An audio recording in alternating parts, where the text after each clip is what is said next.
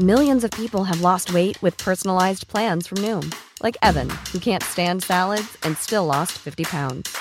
Salads generally for most people are the easy button, right? For me, that wasn't an option.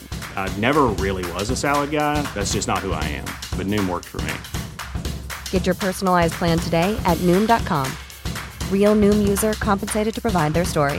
In 4 weeks, the typical Noom user can expect to lose 1 to 2 pounds per week. Individual results may vary.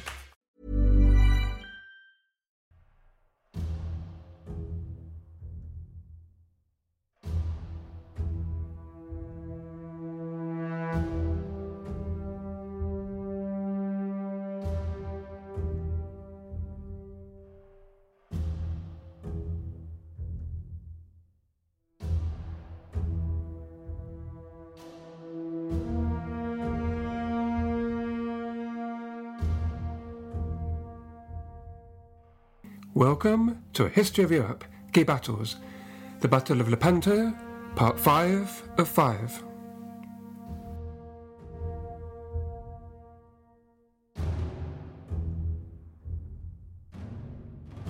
If you haven't yet listened to Parts 1 to 4, now might be a good time to do so.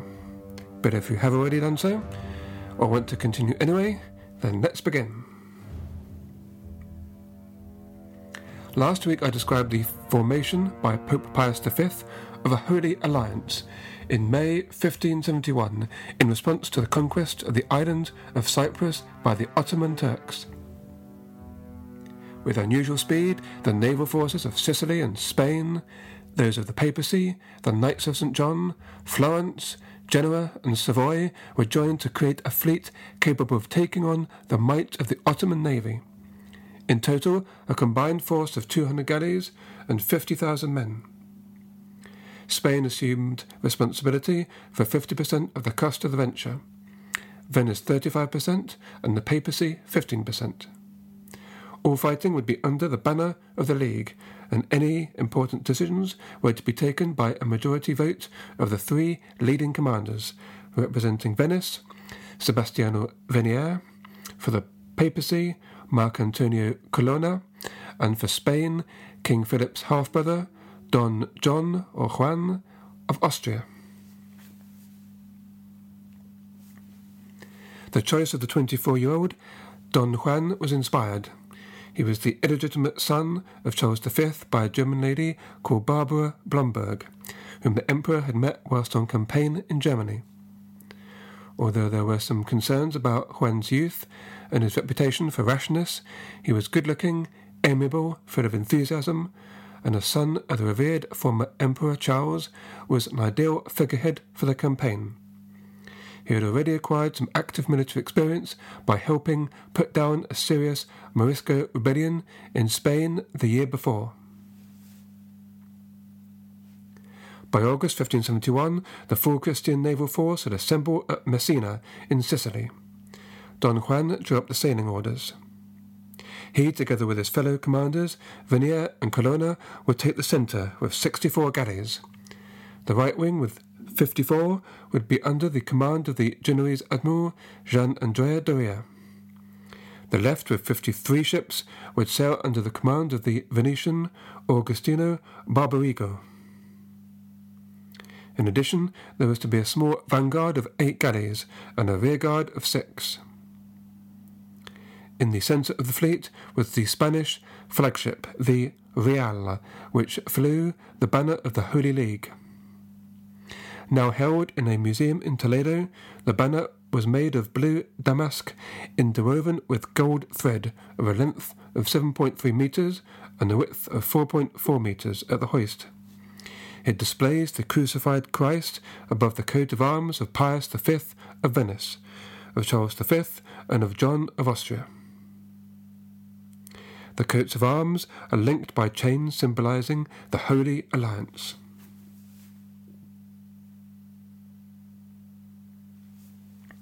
The galleys of the late 16th century, powered by wind, were the descendants of a long line of ships which since classical times had dominated the Mediterranean.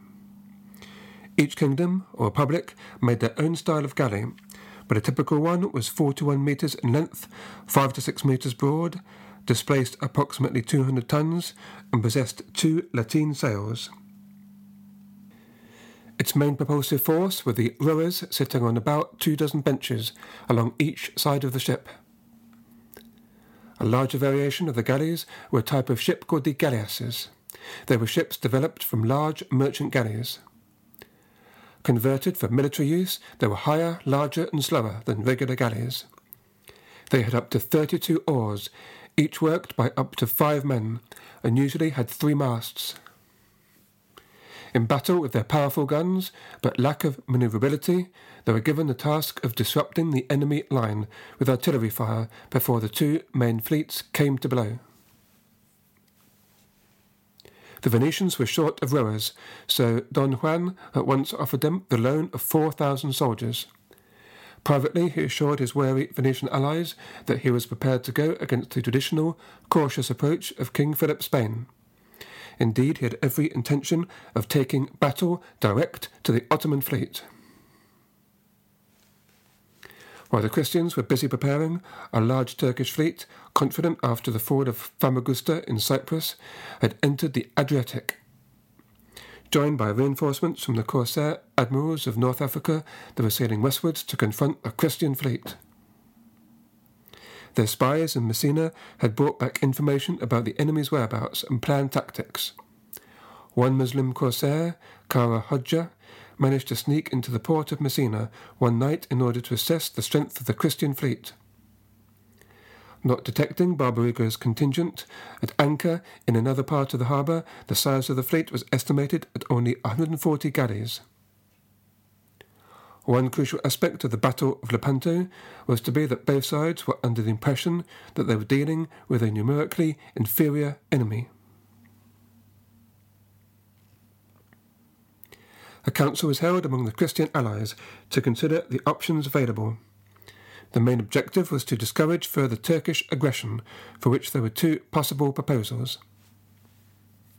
The first was to attack some Ottoman fortresses in the area of the Peloponnese, which served as stepping stones for any fleet sailing round Greece.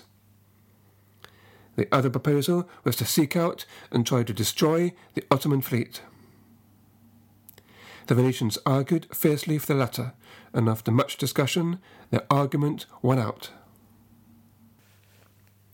The Christian fleet sailed from Messina on the 16th of September and took 4 days to advance 125 miles to the port town of Crotona on the southern coast of Italy. Bad weather delayed the fleet for a week, but it crossed the Gulf of Trento on the 25th of September, heading due east to reach Corfu 2 days later. There they learnt how the Turks had recently raided the island, then headed south and were reported to be using the port of Lepanto in the Gulf of Corinth. It was also reported that the Turks were short of men due to sickness, and that their fleet consisted of around 200 galleys.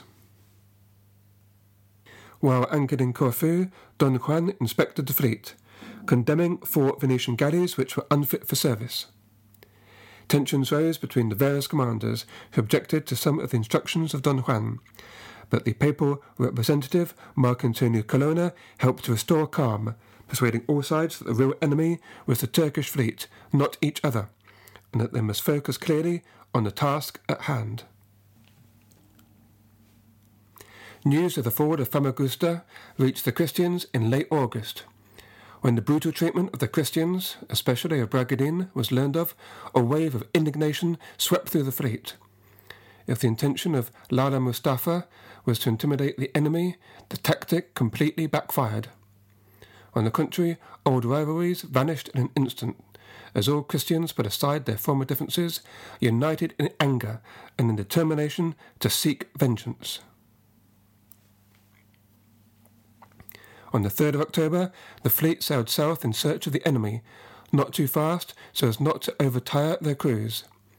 Meanwhile, the Turkish fleet tentatively headed west to meet their adversaries.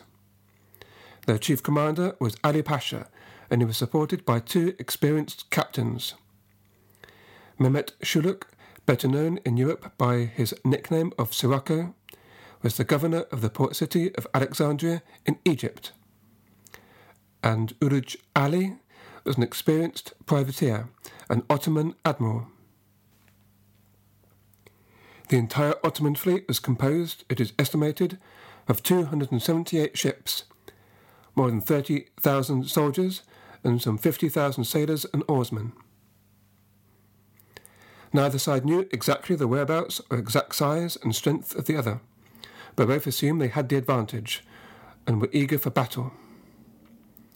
As the two forces approached each other, the fate of the Mediterranean hung in the balance. The two fleets met at dawn on the 7th of October at the entrance of the Gulf of Patras on the west coast of Greece. A contingent of galleons on the Christian side had been delayed, but Don Juan did not want to wait for them, determined to engage the enemy at once. The Turks were waiting in formation in the shape of a huge crescent. The Christian fleet advanced in a line from north to south. At the northern end, close to the northern coast, was the left flank of 53 galleys, mainly Venetian, led by Agostino Barbarigo and Marco Carini. The central division consisted of 62 galleys under Don Juan himself, along with Marcantonio Colonna. The right flank to the south consisted of another 53 galleys under the Genoese commander Gian Andrea Doria. 2 galleasses were positioned in front of each main division. A further reserve force was stationed behind to become available as required.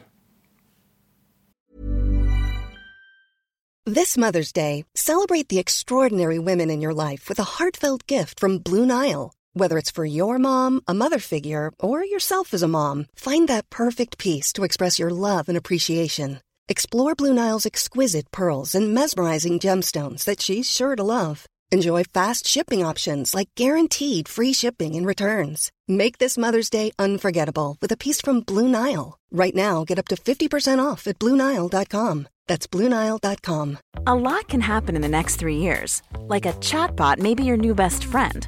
But what won't change? Needing health insurance. United Healthcare Tri-Term Medical Plans are available for these changing times. Underwritten by Golden Rule Insurance Company, they offer budget-friendly, flexible coverage for people who are in between jobs or missed open enrollment. The plans last nearly 3 years in some states, with access to a nationwide network of doctors and hospitals. So for whatever tomorrow brings, United Healthcare Tri-Term Medical Plans may be for you. Learn more at uh1.com.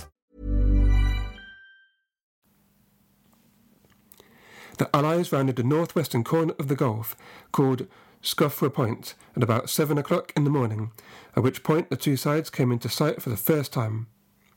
Final battle lines were formed as the two sides closed on each other, the Christians sailing eastwards. Don Juan ordered a cannon to be fired to signify the commencement of battle, and an answering shot came from Ali Pasha's flagship.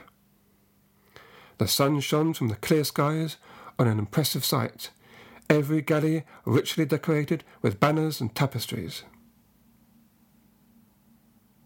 The two sides clashed first at about 10:30 in the morning at the north end of the line. Barbarigo, who was a little ahead of the other Christian divisions, engaged the Turkish right flank, led by Sirocco. The first to fire were 2 galleasses commanded by a pair of brothers related to Marcantino Bragadin, for whom the matter was a question of family revenge. With just their third shot, they struck a Turkish vessel and caused it to sink, achieving first blood for their side. The fighting was intense, with the Venetians' flagship at one point set upon by 5 Turkish vessels. They rained arrows upon the Christians, one of them wounding Barbarigo mortally in the eye, but Marco Carini stepped in and took over command. The heavy guns of the galleasses of the Christians were particularly effective, striking several of the enemy and disrupting their lines. This part of the battle ended in total victory for the Christians, who succeeded in driving the entire Turkish right wing into the shore. The Turks abandoned their ships and tried to escape into the surrounding hills, but they were pursued and hacked down as they fled. Sirocco was captured, but died of his wounds soon after. The focus of the battle now shifted to the centre, where Don Juan's ships clashed with those of Ali Pasha, the 2 flagships heading deliberately straight at each other. They met and became entangled, men leaping and scrambling from ship to ship, fighting hand to hand. An eyewitness, Giovanni Contarini, left a vivid account of the fighting. Quote, "There happened a mortal storm of arquebus shots and arrows, and it seemed that the sea was aflame from the flashes and continuous fires lit by fire trumpets and other weapons. 3 galleys would be pitted against 4, 4 against 6, and 6 against 1, enemy or Christian alike, everyone fighting in the cruelest manner to take each other's lives. And already many Turks and Christians had boarded their opponents' galleys, fighting at close quarters, with short weapons, few being left alive. And death came endlessly from the 2-handed swords, scimitars, iron maces, daggers, axes, swords, arrows. Others escaping from the weapons were drowned by throwing themselves into the sea, thick and red with blood." End quote. Twice an elite contingent of Janissaries boarded Don Juan's flagship. 3 times the Spaniards returned the attack, the last time under heavy covering fire from Colonna. It was on this occasion that Ali Pasha was struck on the forehead by a cannonball. Scarcely had he fallen when a Spanish soldier stuck it on a pike and waved it aloft to give courage to his comrades. With their admiral killed and their flagship captured, the Turks rapidly lost heart. Many ships were destroyed in the fighting, and others turned and fled. To the south, meanwhile, things were going less well for the Christians. From the beginning, the commander of the right flank, Doria, was concerned that, as his wing was unprotected by land, it could be outflanked and surrounded by the stronger Ottoman left flank, commanded by Ulugh Ali. To avoid this danger, he altered his course towards the southeast, which unfortunately left an ever-widening gap between the Christian centre and himself. Opinions are divided as to whether this was a poor decision by Doria, maybe even influenced by cowardice, or whether credit should instead be given to the skills of Ulugh Ali. Either way, the Ottomans, having diverted the Christian right flank, changed course to attack the Christian centre. The move proved effective and managed to prevent a complete collapse of the Ottoman fleet. However, as dusk approached, the scale of the Allied victory became clear. All the Turkish galleys, except for Ulugh Ali's squadron, had been sunk or captured. Tens of thousands of Ottoman sailors had been killed, 3,000 captives taken, and 15,000 Christian galley slaves freed. Losses, though, had also been heavy on the Christian side, with an estimated 8,000 dead and over 20,000 wounded, among them the Spanish writer Miguel Cervantes, later famous for writing Don Quixote. When news of the Allied victory reached Venice, the sombre mood of fear and trepidation was immediately lifted. Pope Pius ordered that throughout Christendom church bells should ring in celebration. When news reached Spain, Philip was absolutely delighted, and celebrations were held in Madrid for several days. Don Juan was given full share of the public glory, and featured duly in the 6 large canvases which Philip commissioned some years later from the Genoese painter Luca Cambiaso to commemorate the victory. John Julius Norwich gives a large part of credit for the Christian victory to Don Juan, quote, whose handling of his unwieldy and heterogeneous fleet was masterly, and whose brilliant use of firepower was to have a lasting effect on the development of naval warfare, end quote. The Battle of Lepanto is recognised as marking the end of an era where oared galleys would ram each other head-on. In future, sea battles would be decided by guns rather than by swordsmanship. This, in turn, would mean bigger, heavier ships, which could be propelled only by sail. Lepanto is widely regarded as one of the decisive battles of Europe, the greatest naval engagement in the Mediterranean between the Battle of Actium, fought only some 60 miles away, and the Napoleonic Wars. In the English-speaking world, its fame rests today largely in a poem by G.K. Chesterton about the event. And in Catholic countries, the battle has passed into legend. Although certainly significant, Lepanto did not mark a decisive point in the reviving of Christian forces. European disunity prevented the Allied forces from pressing their victory or achieving a lasting supremacy over the Ottomans. In the Netherlands, the Protestants were in armed rebellion against the rule of Philip II, forcing the Spanish king to divert his attention and resources in that direction. Meanwhile, civil war plagued France, made worse by the infamous St. Bartholomew's Day massacre of the 24th of August 1572, which I shall go into in more detail in a future episode. 2 years after Lepanto, Don Juan led a much smaller navy to capture Tunis, but a year later the city was retaken by Uj Ali, and thereafter stayed under Muslim control.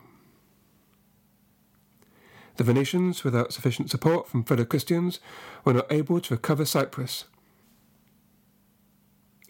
In 1573, they bowed to the inevitable and reluctantly concluded a peace with the Ottomans, whereby they relinquished all claims to Cyprus. And in the following century, Crete was to go the same way. The Ottomans quickly rebuilt their fleet, which at first sight looked as impressive as it was before Lepanto. The Grand Vizier showed a brave face when he publicly boasted to the Christian ambassadors that the Holy League had, quote, merely singed off the stubble from my master's beard, which had only grown back stronger as a result, end quote. While they, the Ottomans, had succeeded in lopping off one of the arms of Christendom with the capture of Cyprus. It was a masterpiece of propaganda which is still much quoted today, yet the truth was that the Ottomans had suffered a serious reverse, with the loss of many experienced soldiers and sailors as well as ships, which would take a long time to recover from. The most immediate beneficiaries of the weakening of Ottoman power in the Mediterranean were actually the local rulers of North Africa, where the Turks had never been popular.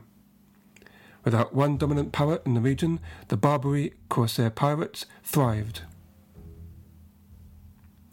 Yet the real importance of Lepanto from the perspective of Christendom was one of the much-needed boost of morale. The Christian victory had clearly demonstrated that the Ottomans were not invincible, and it is also important to bear in mind, although counterfactual, that a decisive victory for the Turks at Lepanto could well have left the whole Mediterranean at their mercy, and so changed the course of European history. The truth was that both the Ottoman Empire and King Philip II's empire were being consumed by the staggering annual costs of maintaining hundreds of galleys, and so both needed a period of peace to recover. The two sides came close to striking a formal peace deal in 1573, and after Sultan Selim II died in 1574, his successor, Murat III, finally signed a deal with Spain in 1577. Thereafter, with both superpowers exhausted, a curious calm descended on the Mediterranean. At the same time, the region was losing its former importance due to the opening up of the New World, and attention was shifting to the Atlantic. Spain, with her possessions of Naples and Sicily in the south, and Milan in the north, no longer disputed, and the city of Genoa firmly in her sphere of influence, the rest of Italy and the Mediterranean were no longer of great interest. Her real attention was now fixed on the west and north, where her perpetual problems in the Netherlands and her rivalry with England were consuming almost all her time. As for the Ottomans, they had lost the initiative in the Mediterranean, had social and economic problems of their own, and never again had a leader as ambitious and as ruthless as in the heydays of Mehmet the Conqueror or Sultan the Magnificent.